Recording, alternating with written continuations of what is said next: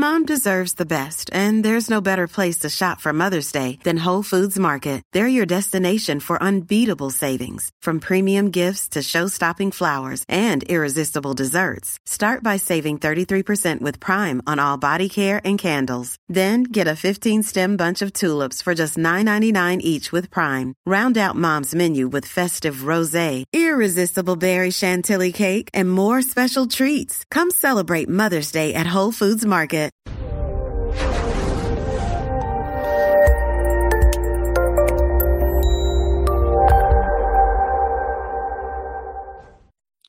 This episode was pre-recorded as part of a live continuing education webinar.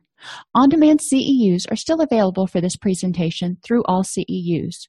Register at allceus.com/counselor toolbox. Okay, so I'd like to welcome everybody to today's presentation on medication-assisted therapies for addiction.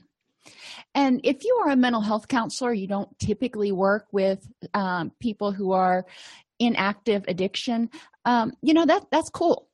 If you are working with someone who is in recovery from addiction or on medication-assisted therapies, it's helpful to know what meds they might be on and how that might be impacting their mood, as well as some of the contraindications you might want to be aware of so you know when your patient is getting into a position where they might be in jeopardy of harming themselves. We're going to discuss the purpose of long-term pharmacotherapy. And when we talk about long-term, it's not necessarily forever and always, but we're really looking at several years as opposed to 6 months. We'll identify pharmacotherapies for smoking, alcohol, and opioids for the most part. We're also going to talk about some of those other drugs that don't have medication-assisted therapies identified for them. So why do we use them? In early recovery, we want to help people reduce cravings when possible. And medication-assisted therapies that are so labeled are designed to assist patients in not having as many cravings. So the medication-assisted therapies can help reduce their desire, their compulsion, their obsession to go back out and use in order to feel that feeling again. It provides increased self-efficacy and a greater sense of control when clients can go in and say, all right, I'm taking this, it's going to help me not have cravings. Well, we know part of it's going to be placebo effect. That's okay. I don't care where the effect's coming from. If it's a positive effect, I'm pretty darn happy. So we want to look at what is this helping the client with? And obviously, if you're giving somebody a medication that doesn't do anything at all, or a sugar pill or something, you're probably going to have different results. So I don't want to trick the clients, but I do want to help them see ways that the medications they're taking might help them in early recovery. Medication-assisted therapy can help reduce anxiety in a lot of our clients. Because a lot of clients come in and they've relapsed before and they're trying it again and they're afraid they're going to fail again, or they haven't relapsed, but they're going to go to jail if they relapse, or they're going to lose their kids. There's a lot at stake on this. So there's a lot of anxiety about, if I relapse, how am I going to deal with the feelings and the cravings and the yada, yada, yada, so I don't relapse. And they just focus on all of the what ifs. Medication-assisted therapy can help patients have something to focus on, to say, okay, I've got this tool. Now, we're not necessarily talking about a tool forever, but we're talking about a tool to help them climb the mountain. Think about those little poles that people use when they're climbing the mountain. That's kind of what we're thinking about with medication-assisted therapy. It's helping people maintain their footing while they're climbing to the apex of recovery, if you will. It also may improve depressive symptoms by enhancing hope and a sense of empowerment. Remember, depression goes with hopelessness and helplessness. So if we can encourage them to focus on the fact, well, this medication-assisted therapy may help you not have the cravings. It may make it easier to get through this early recovery period so you can master the skills and tools you need to live a sober lifestyle. That gives me hope when I say it, so I'm hoping it'll give the clients hope when they hear it. And it gives them a sense of empowerment because it says, you have control over this. We're giving you some tools. We're giving you those little walking poles to help you keep going forward.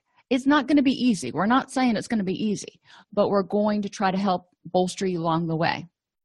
And certain medication-assisted therapies have pharmacological effects that will help alleviate depression and anxiety. So that's a nice sort of side effect if you want to look at it that way. If you're using it to reduce cravings, but it also is an antidepressant, well then bonus.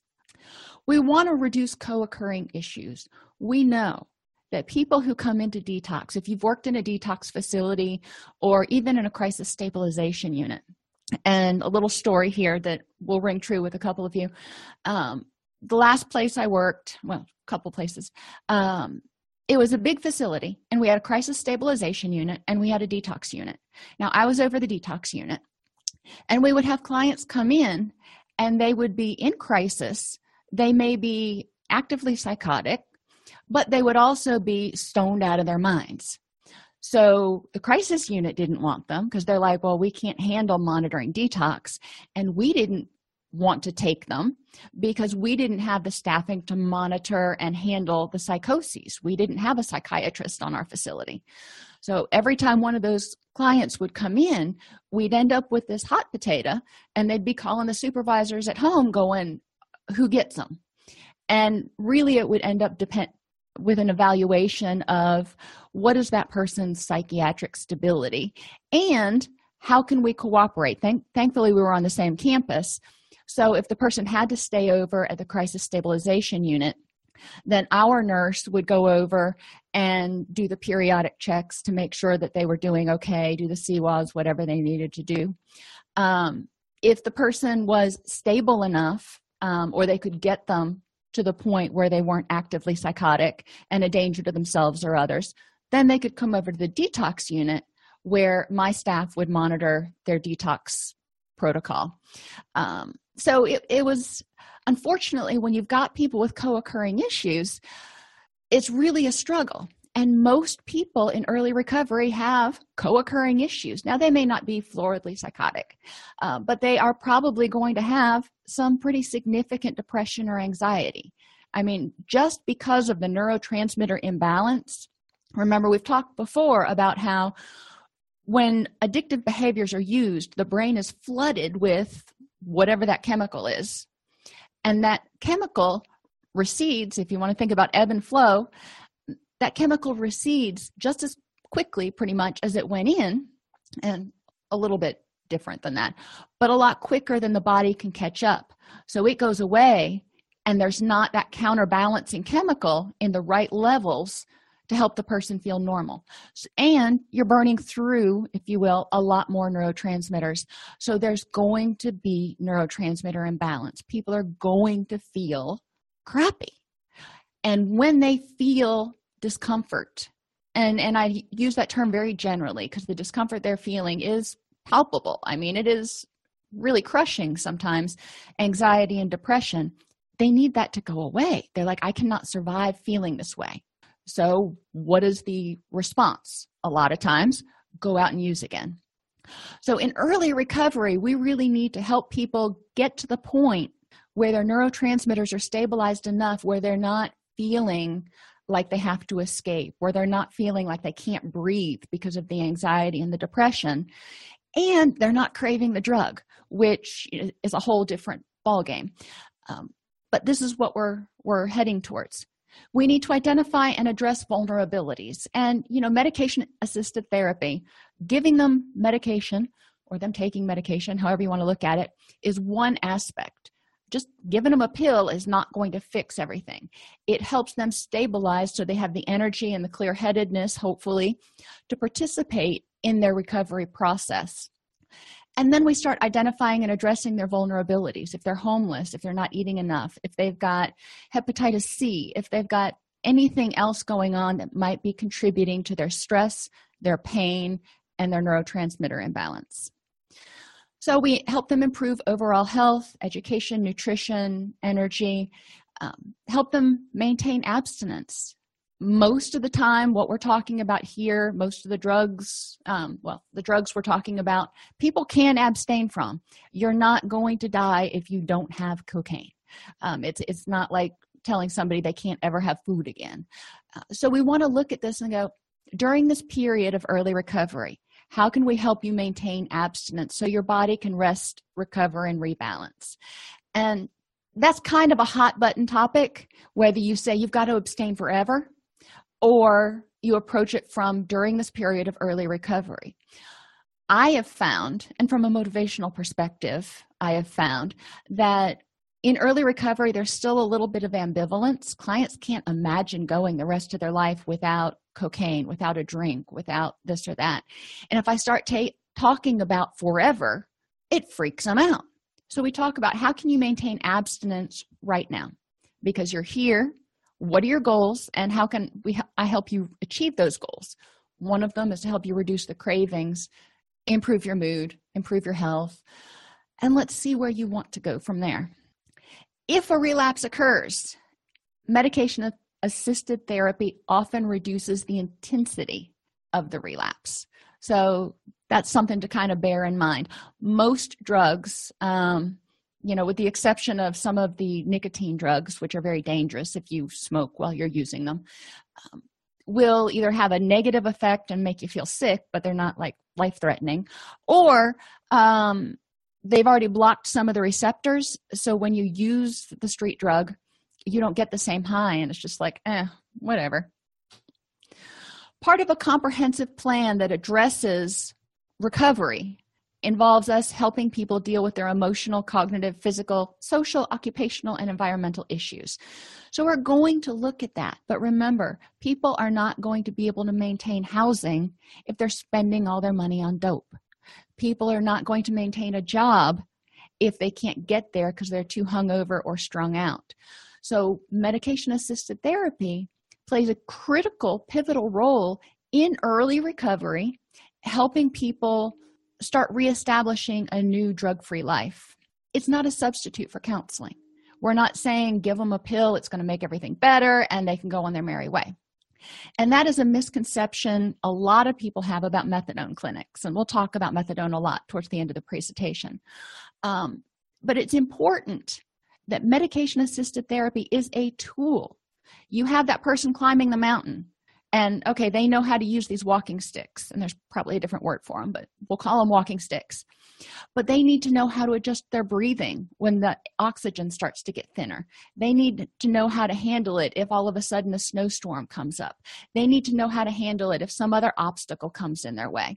That's what counseling does. Counseling helps educate people about how to get to the top of the mountain and stay there and thrive instead of falling back down.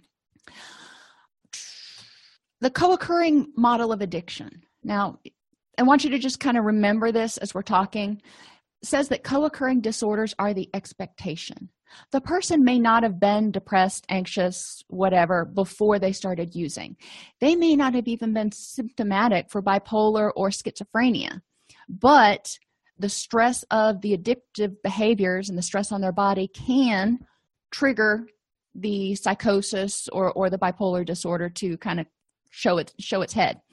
So it's important to understand that people may not have initially started out self-medicating. They may have started out using just recreationally, and then something happened and they used a little bit more. And as they used more, their brain chemicals got progressively out of whack, and then they started needing to use to feel normal. So by the time they get into active addiction, they've either created a mental health issue, neurotransmitter imbalance, or, that one that was still there, they're self-medicating. Either way, in early recovery, I haven't ever met anyone who didn't have some level of co-occurring issues, and that's okay. But they need to understand how that mood issue impacts or plays into the recovery process. Relapse begins when thoughts, urges, or behaviors return to that addicted mindset. So again, we need to look at if somebody starts relapsing, their depression starts increasing again, those depressive thoughts start increasing again, then those thoughts of suicidality and wanting to escape and making it stop are going to come back in, and we see an addiction relapse after that. Addictive behaviors were learned as a way to stop distress. And learned behaviors cannot be unlearned. So some people talk about a disease concept. I really talk about learned behaviors. Think about a salesman. A salesman may be great at selling, let's say, cars. And then they decide one day, you know what? I don't want to sell cars anymore. This isn't fulfilling. I want to be a plumber. And they learn how to be a plumber, and they're good at that. But then all of a sudden, something happens and they can't be a plumber anymore. The plumbing is not paying their bills, but they know they can go back and be a good salesman. This is kind of what we're talking about with addictive behaviors. When the good coping skills, when the healthy coping skills, when the sober way of life quits working for some reason, one option, it's not the only option, but one option is to go back to those addictive behaviors that made the pain stop. We want to help people learn alternate behaviors and their consequences, which are more rewarding than the addictive behaviors and their consequences. Addictive behaviors may have really awesome short-term consequences, makes the pain stop, but in the long term, not so much. It's more of punishment than positive reward. Our recovery behaviors in the short term may not feel so great. Distress tolerance does not feel near as good as, numbing with opiates or something else. But does it help the person achieve their long-term goals? So when do we use drugs? Well, there is no pharmacotherapy for most abused drugs. Stimulants, which includes amphetamines and cocaine, and Adderall and all those. Hallucinogens, inhalants, and marijuana. So, and some of these, they talk about having more psychological addictive behaviors than actual physiological addiction. Either way, if they're addicted, if they have withdrawal symptoms, we're going to have to address it at some point. So what I look at is what are the functions of these different behaviors? Since there's no drug out there that's specifically FDA labeled to address cravings, I say, well, why would the person use it? Let me see if I can get a clue as to their neurotransmitter imbalance. And one of them is, we'll start with stimulants and cocaine. The Cypramine is actually a tricyclic antidepressant, and it was brought to my attention before this presentation. And it's actually a norepinephrine reuptake inhibitor with very little effect on serotonin. So let's think about this. Cocaine is a stimulant. All right, we got that. Norepinephrine is our get up and go and focus neurochemical, among others, glutamate and stuff. But if we increase the level of norepinephrine, we're increasing the energy level, the availability of focus and motivation, which is a little bit similar to what cocaine does. So, and when we look at people who use cocaine, what are they wanting? They're wanting energy. They're wanting to feel good. They're wanting more dopamine. And, some drugs, some pharmacological drugs can help them feel a little bit better. They can take the edge off that feeling flat and unfocused and unmotivated, and I just can't do this. There was a study that was done, and let me see if I can find it, in Addiction Science and Clinical Practice in 2003 that showed that Cypramine was actually somewhat effective at helping people in the study maintain drug-free urines. So that was kind of an interesting, that was Addiction Science and Clinical Practice in 2003. That is not on your quiz, just point of interest.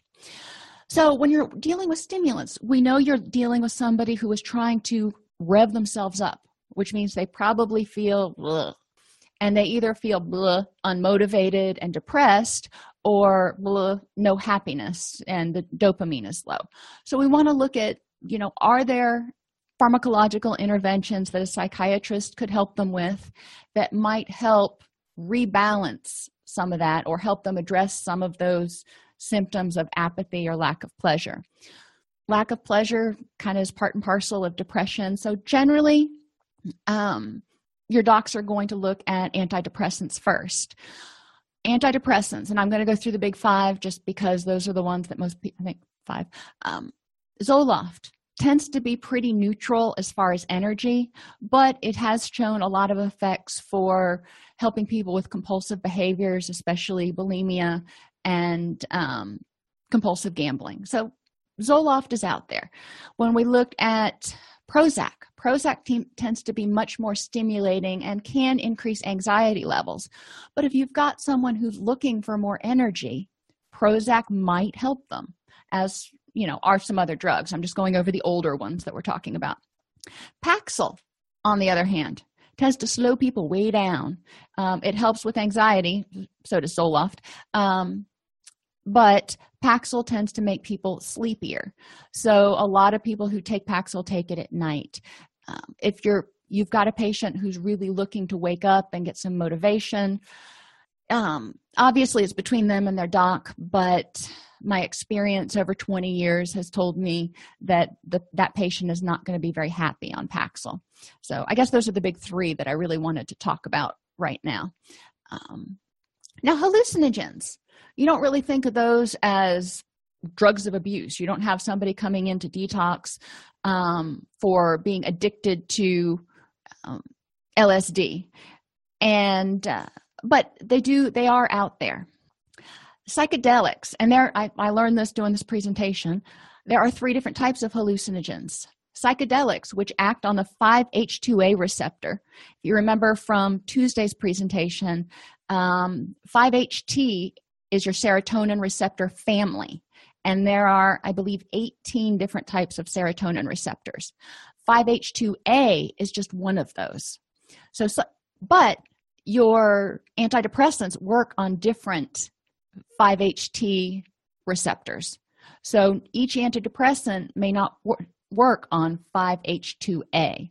So if you've got somebody who's using psychedelics, and we're talking about your LSD, PCP, they're using them often to get that state of, quote, empathic well-being. They just kind of love everybody and the world is good and we're going to hold hands and sing Kumbaya.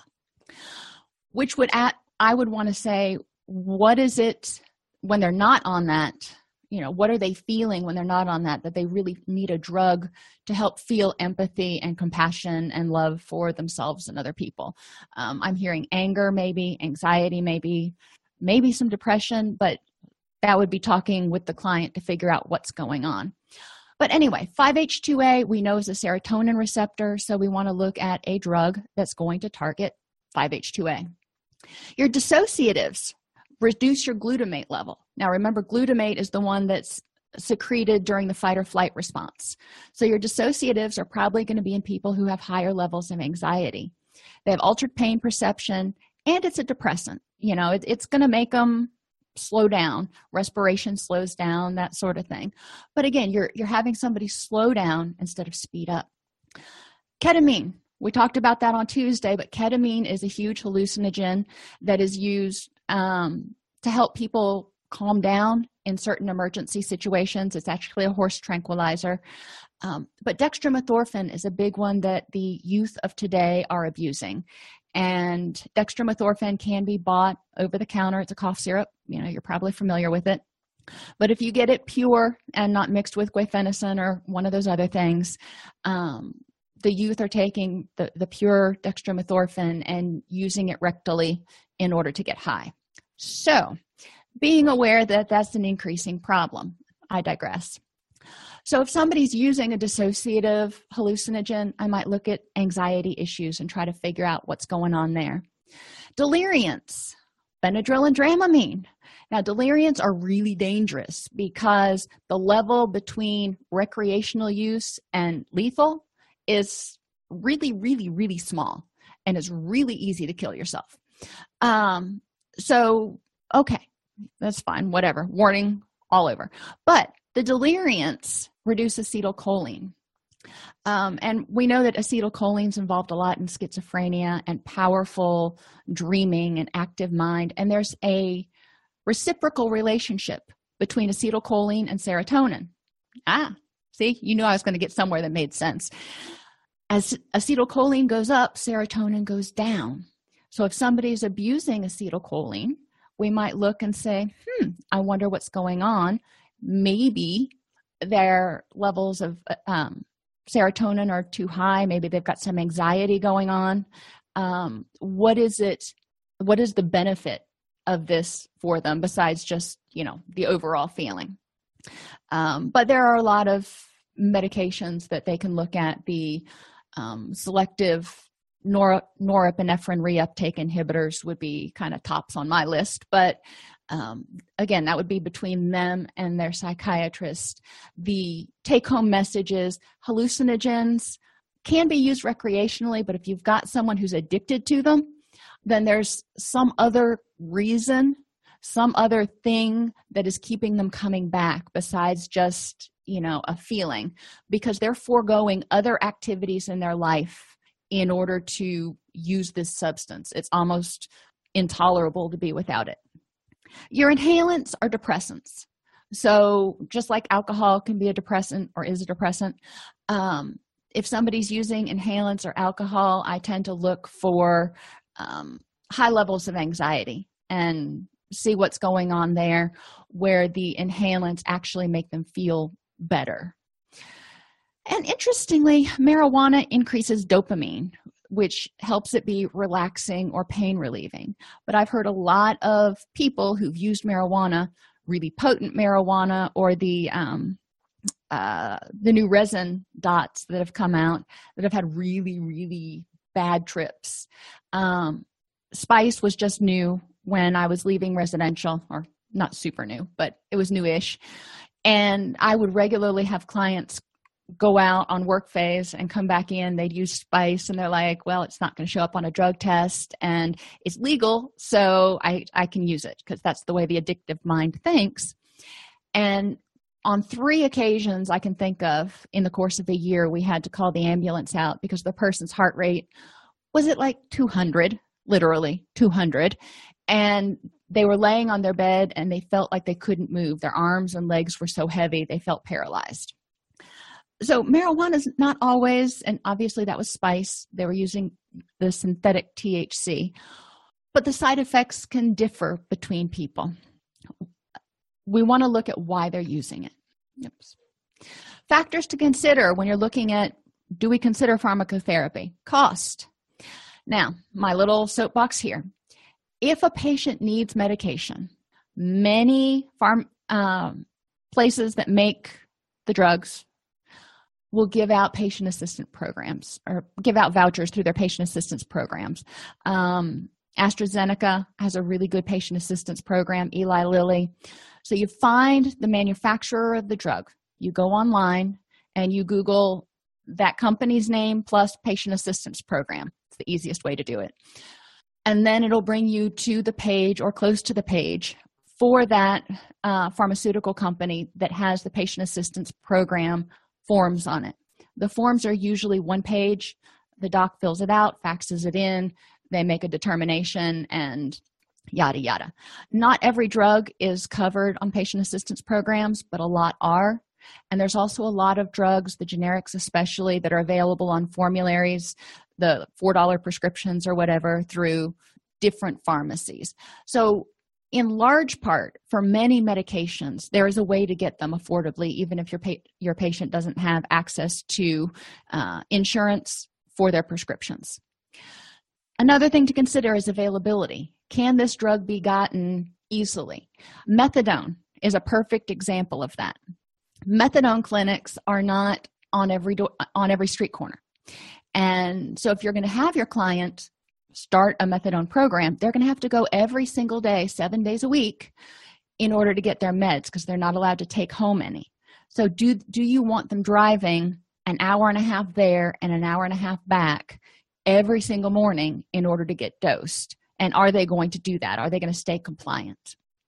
You want to consider the side effects. If this person takes this medication, what are the side effects, and are those acceptable side effects in that person's purview? We want to look at barriers, workplace drug testing. If they're working somewhere that prohibits the use of methadone, and then even if they're on prescription methadone, it would show up in a drug test and they may lose their job. There is some argument about whether that's legal, but let's be realistic here. The time it would take to fight that out in court would be, not good. What other meds are they taking? There are a lot of medication-assisted therapies that don't play nice with other medications, so we have to know that. A client cannot be on buprenorphine or methadone and be taking benzos. So, if they're going to continue to take their benzodiazepines, they're going to not be eligible to take some others.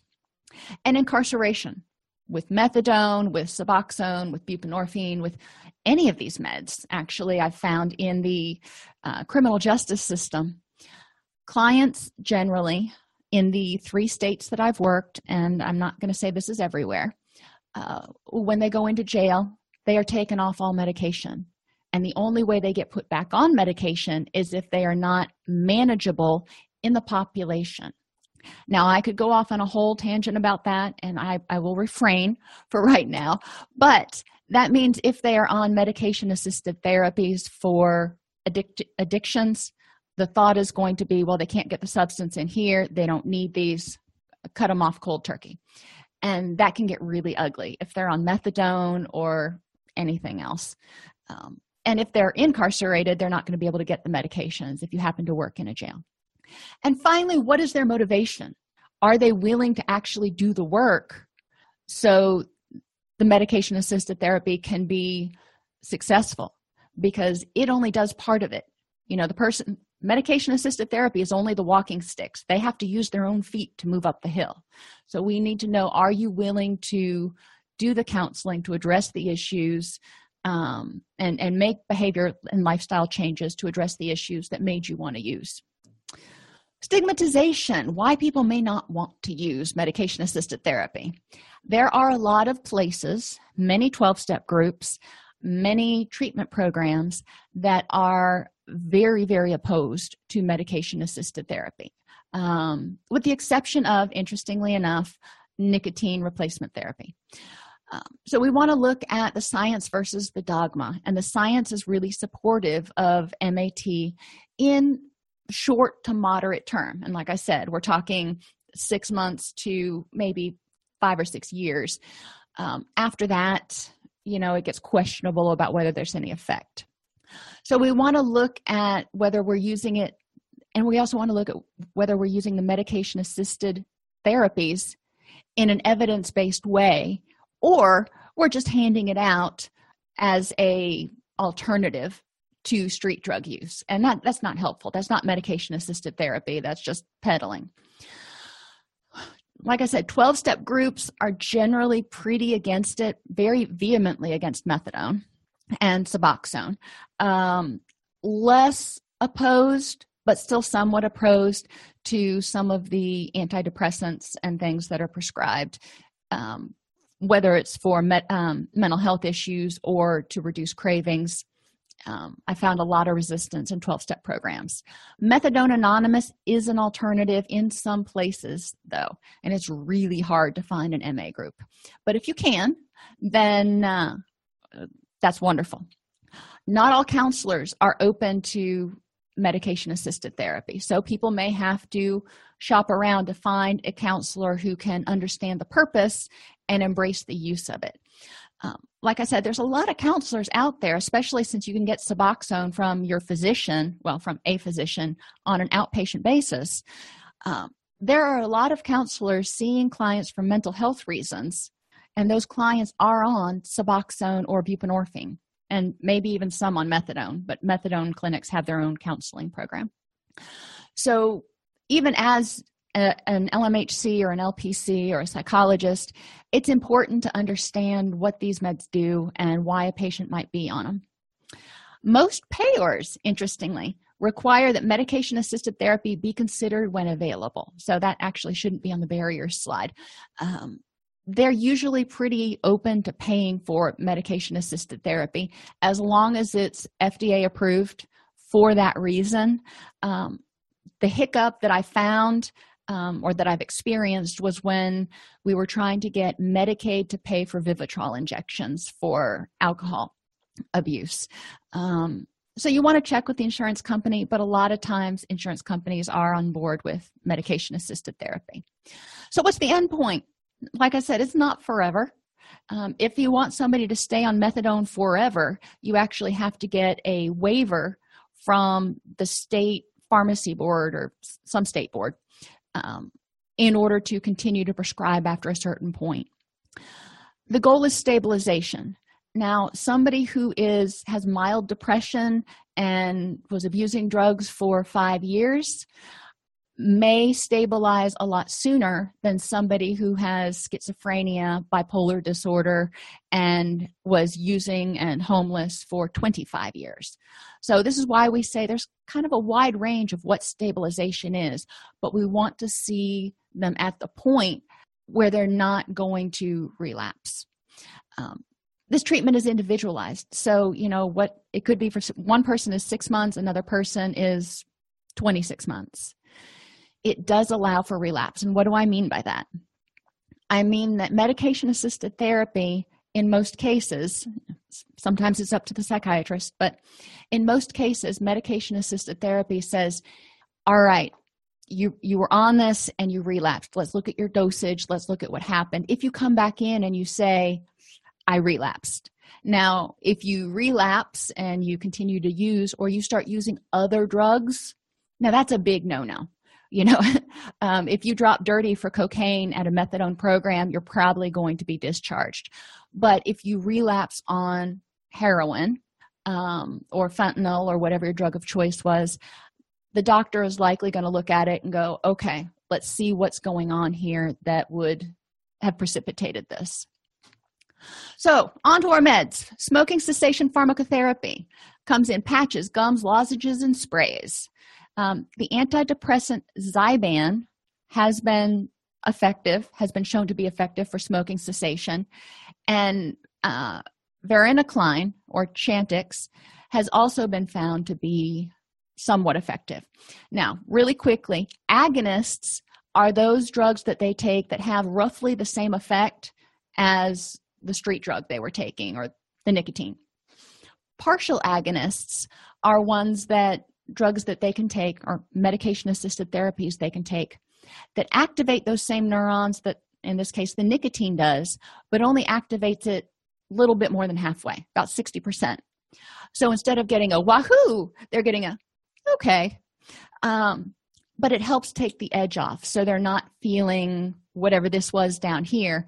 They're up at a level where it's tolerable. So partial agonists have been shown to be very effective. NRTs should always be combined with a behavioral therapy program. They've shown in the research over and over and over again that just replacing it is simply switching the method of access in many cases. We need to look at two things with nicotine. One, why were they using? Let's address those neurotransmitter imbalances and the stressors, physical, cognitive, emotional, that were causing those neurotransmitter imbalances. But also, we need to address the habit, because when people use, especially cigarettes, there's a lot of ritual to it. My mother was a multiple pack a day smoker. She would get up in the morning, roll out of bed. Before she even had her feet on the ground, she was lighting up her first cigarette, and she chain smoked throughout the day. It wasn't do I need a cigarette right now? It was, I'm conscious, I need to be smoking. And for her, as she went through and stopped smoking, part of it was to start addressing some of those habits. Now she's on nicotine replacement therapy, but I see that in many cases, there's still a lot of habit to it. Harm reduction here, I'm okay with it. She's okay with it. So, whatever. But behavior therapy addresses the habits and helps people break that, either the hand-to-mouth habit or the I'm driving the car, so I have to have a cigarette habit. Helps them learn distress tolerance, surfing urges, all that kind of stuff. Nicotine replacement therapy is expensive. And expensive depends on the person, but even the generics, it's like $16 for a box of the gum. So it's not inexpensive. Many states cover this through the Medicaid program. So if somebody's on Medicaid, they might be covered. I didn't finish my thought there. You also want to look for smoking cessation programs in your state. Many state smoking cessation programs have free access or significantly discounted access to the NRTs. Many state government employees also qualify for free or extremely low-cost NRTs. NRTs reduce the harmful effects of tobacco smoking. They haven't been shown to be anywhere near as useful with people who dip. And patients should not smoke while using. It actually could precipitate a heart attack, so let's not do it. The nicotine patch has the highest success rate of available pharmacotherapies, partly, in my opinion, because it scares the snot out of them if they know that if they smoke, they might have a heart attack. I've worked with clients before in other situations and other settings. I have one client that I remember distinctly, bless his heart. He was very low cognitive functioning, schizophrenic, but just the sweetheart. And he relapsed on cocaine. And I remember sitting in the nurse's office and I was talking to him and I'm like, John, I'm really worried about you because the medications you're on, when you're using cocaine, that could really be really dangerous. He goes, oh, don't worry, Miss Dawn. I stopped using my medications about 3 days before I went out and used because I didn't want to die. Okay. I'm glad he didn't want to die, and I'm glad he had that kind of forethought. But so the addictive mind will work in mysterious ways. With the patch, if it's on there, it's kind of on there. Granted, it's helping, it's transdermal, it's kind of steady state, whatever. But I think there's also a certain amount of fear that goes along with that. The gums require a correct chewing technique. You're not supposed to chew it like regular gum. And they tell you to chew regularly for the first month and then taper off over 6 months. They've found that people who chew a piece of gum every 2 to 4 hours, and I don't remember what the number was, instead of waiting till there was a craving, had a higher success rate than those people who waited for a craving. And the drinking coffee or acidic drinks while you're chewing the gum reduces the absorption of the nicotine. So there's a lot of things to consider with the gum. Are you able to not drink coffee? I know that would be a big deal for me. Is this going to work for you? With the gum, it's easy to kind of forego it and go, you know what, I'll have a cigarette instead. So they have to be super motivated. Lozenges, suck on, move it to the side till it dissolves. There's no comparison studies of the effectiveness of lozenges versus the patch or the gum. But some people prefer that if they've got, like I do, TMJ, I can't chew gum. So the lozenge might be effective, but the nasal spray also might be. It mimics the pleasurable effects of nicotine and has the highest risk for abuse. If you're working with someone, and I do want you to consider this, if you're working with somebody who used to or continues to self-administer other kinds of illicit drugs through inhalation, nasal spray is probably not a good way to go because that can be an easy trigger for relapse for other things. The spray can only be used for up to 3 months. So there are options for people if they're motivated to try to get off nicotine. Part of it is what they believe is going to work for them and what won't trigger other problems. Zyban is, again, an antidepressant. It works on the dopamine and norepinephrine receptors to decrease withdrawal symptoms. They say this needs to be started about 2 weeks before the quit date. And then you kind of taper down to you take it daily for 3 days. You can continue the pills for 8 to 12 weeks. So you're not going to be taking it forever. Side effects, it could cause insomnia, not so bad. Anxiety, not so great. Or seizures, gives me pause. But depends on the person. If they're not at risk for seizures and if they've got concurrent depression, this might be helpful for them. The prescription includes a behavioral program to go with it. Chantix is a nicotine partial agonist. So Chantix is one of those that goes in and stimulates those receptors enough, but not all the way. Again, this is one you start before the quit date. You increase your dose, and it can be taken for 12 to 24 weeks and includes a behavioral program. One thing they found with smoking is that people who are in recovery from abuse of other substances are at a much greater risk of relapse if they continue smoking. One theory is because they are using a drug to moderate their moods through the nicotine, and it serves as sort of a gateway drug. But pharmacotherapy for alcohol dependence, Antabuse, Camprol, and Vivitrol. Antabuse blocks acetaldehyde dehydrogenase. Basically, it keeps enough alcohol in the system that you actually start suffering alcohol poisoning, and it makes you vomit. The reaction is flushing, palpitations, chest tightness, nausea, anxiety, and headache if you drink while you're on this.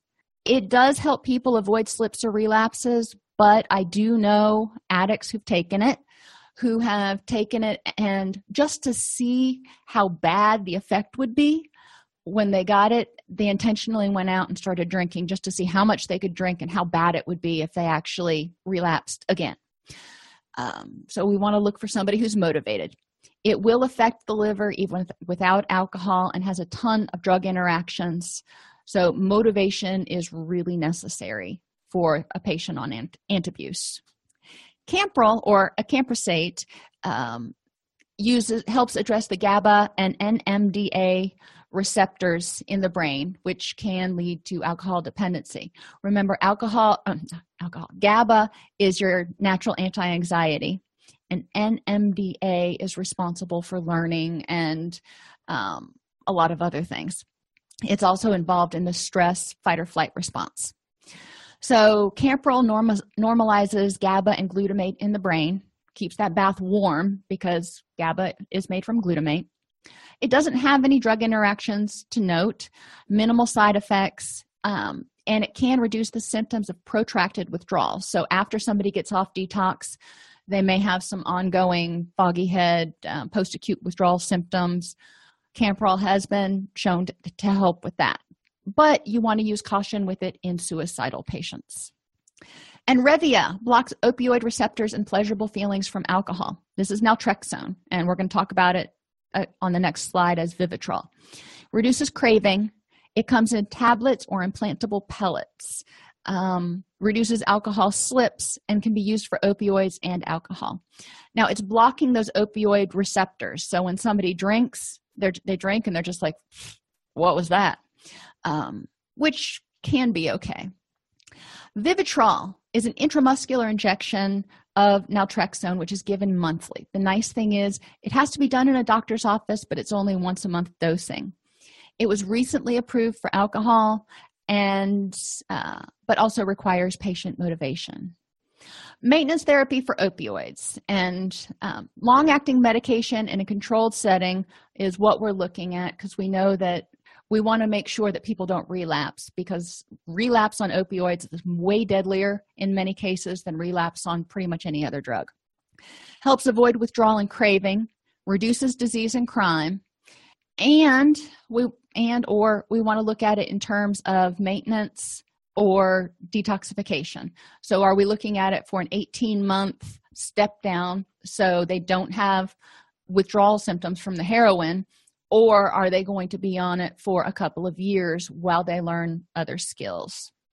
And 18 months step down from heroin is not unheard of. 18 months step down from methadone is also not unheard of. Methadone is a full agonist. It's opioid substitution therapy, highly regulated. It has to be licensed, has to be in a specific program. You can't just get it at your doctor's office. Patients are regularly drug tested, and treatment programs are required to provide counseling. Now, these are going out pretty quickly. I don't know if they're going to come back, so I'm not going to spend a lot of time on them. But just so you know, and you can go back and look at this a little bit more closely later if you're interested, but there are phases in opioid treatment, methadone treatment. Initially, they have to come in 7 days a week to get their meds. Over the period of a year, they start getting to the point where they can get up to 3 take-home doses per week. So they're still having to come in 4 days a week. After 3 years in treatment, they may be eligible for 6 take-homes per week, so they have to come in once a week, provided that all of their drug screens for the past year have been negative. So there's a lot of drug testing, a lot of counseling, but in order to make it available and reduce diversion and everything, all of these regulations have to be in place.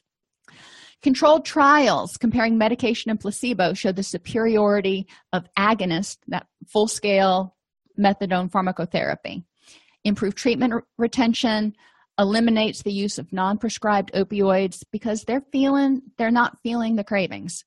Decreased criminal activity, reduced spread of HIV, with pretty good results. Reduced mortality, improved health, and improved psychosocial functioning. But can you get all of these from other drugs? Do we have to do a full opioid agonist? Not necessarily. But methadone does not get you high. Because of its longer half-life, methadone suppresses withdrawal and drug cravings for 24 to 36 hours.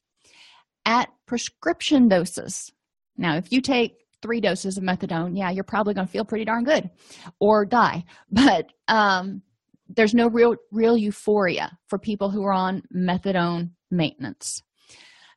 Once they get used to it, it causes sedation, but not so much that they can't work or drive safely once they've kind of developed a tolerance and they're on a good dose. It is deadly if it's mixed with any kind of depressant, including benzos and alcohol. Cognitive impairment may occur during induction or a change in dose or in combination with other drugs or medications, including over-the-counter. But like I said, once they get used to it, it's totally safe. Some states restrict the amount of time people can be on methadone. They need to be evaluated periodically to see if they can come off.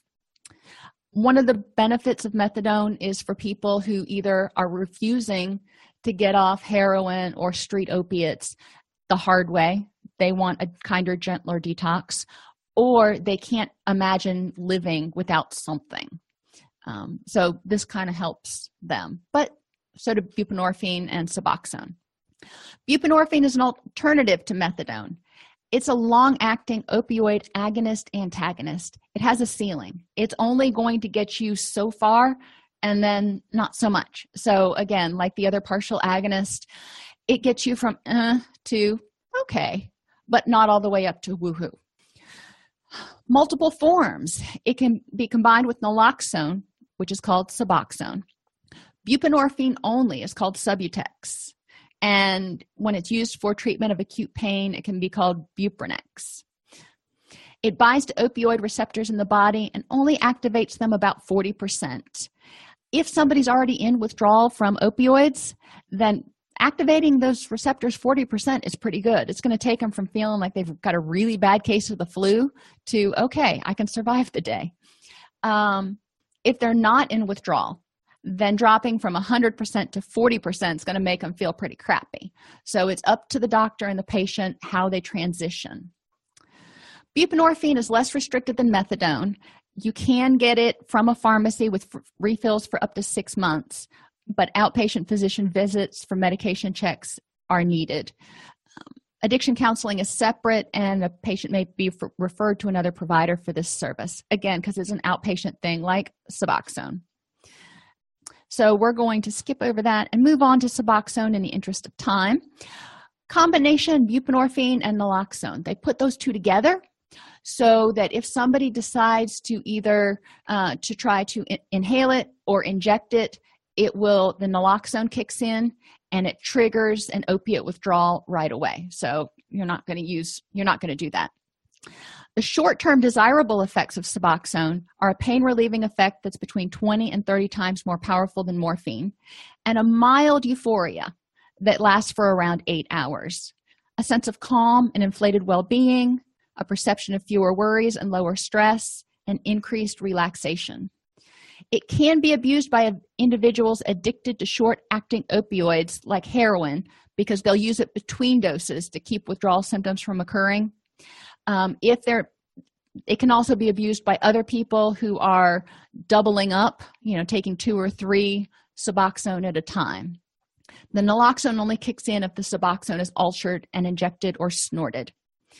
If a person who is not already tolerant to opiates uses Suboxone, the effect produces a mellow high, but it's evidently a pretty pleasant feeling. Final thoughts. Like any other opioid, tolerance develops quickly and goes away quickly.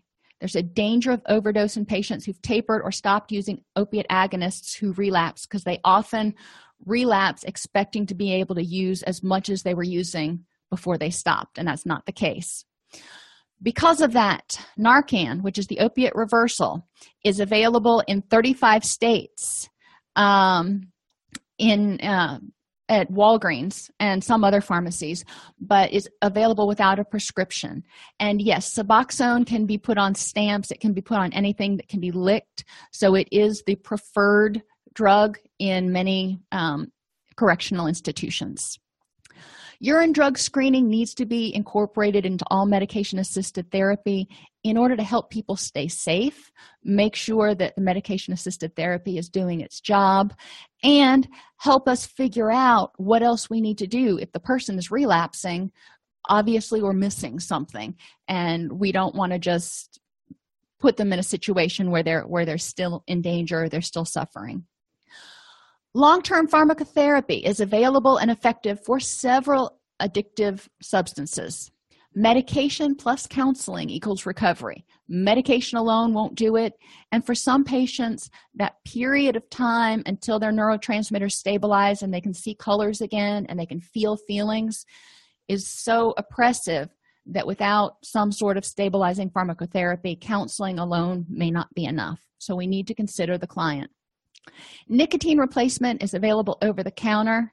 Bupropion and Chantix are available by prescription for smoking cessation. Multiple medications are available by prescription for alcohol dependence, including antabuse and Vivitrol. Methadone buprenorphine maintenance has been proven to reduce mortality, crime, and the spread of infection. Substitution therapy to eliminate withdrawal cravings and heroin effects. So we're really using either a full or a partial opiate agonist in order to help people feel some of the benefits, to address some of the reasons, if you will, that they started using the illicit substance in the first place.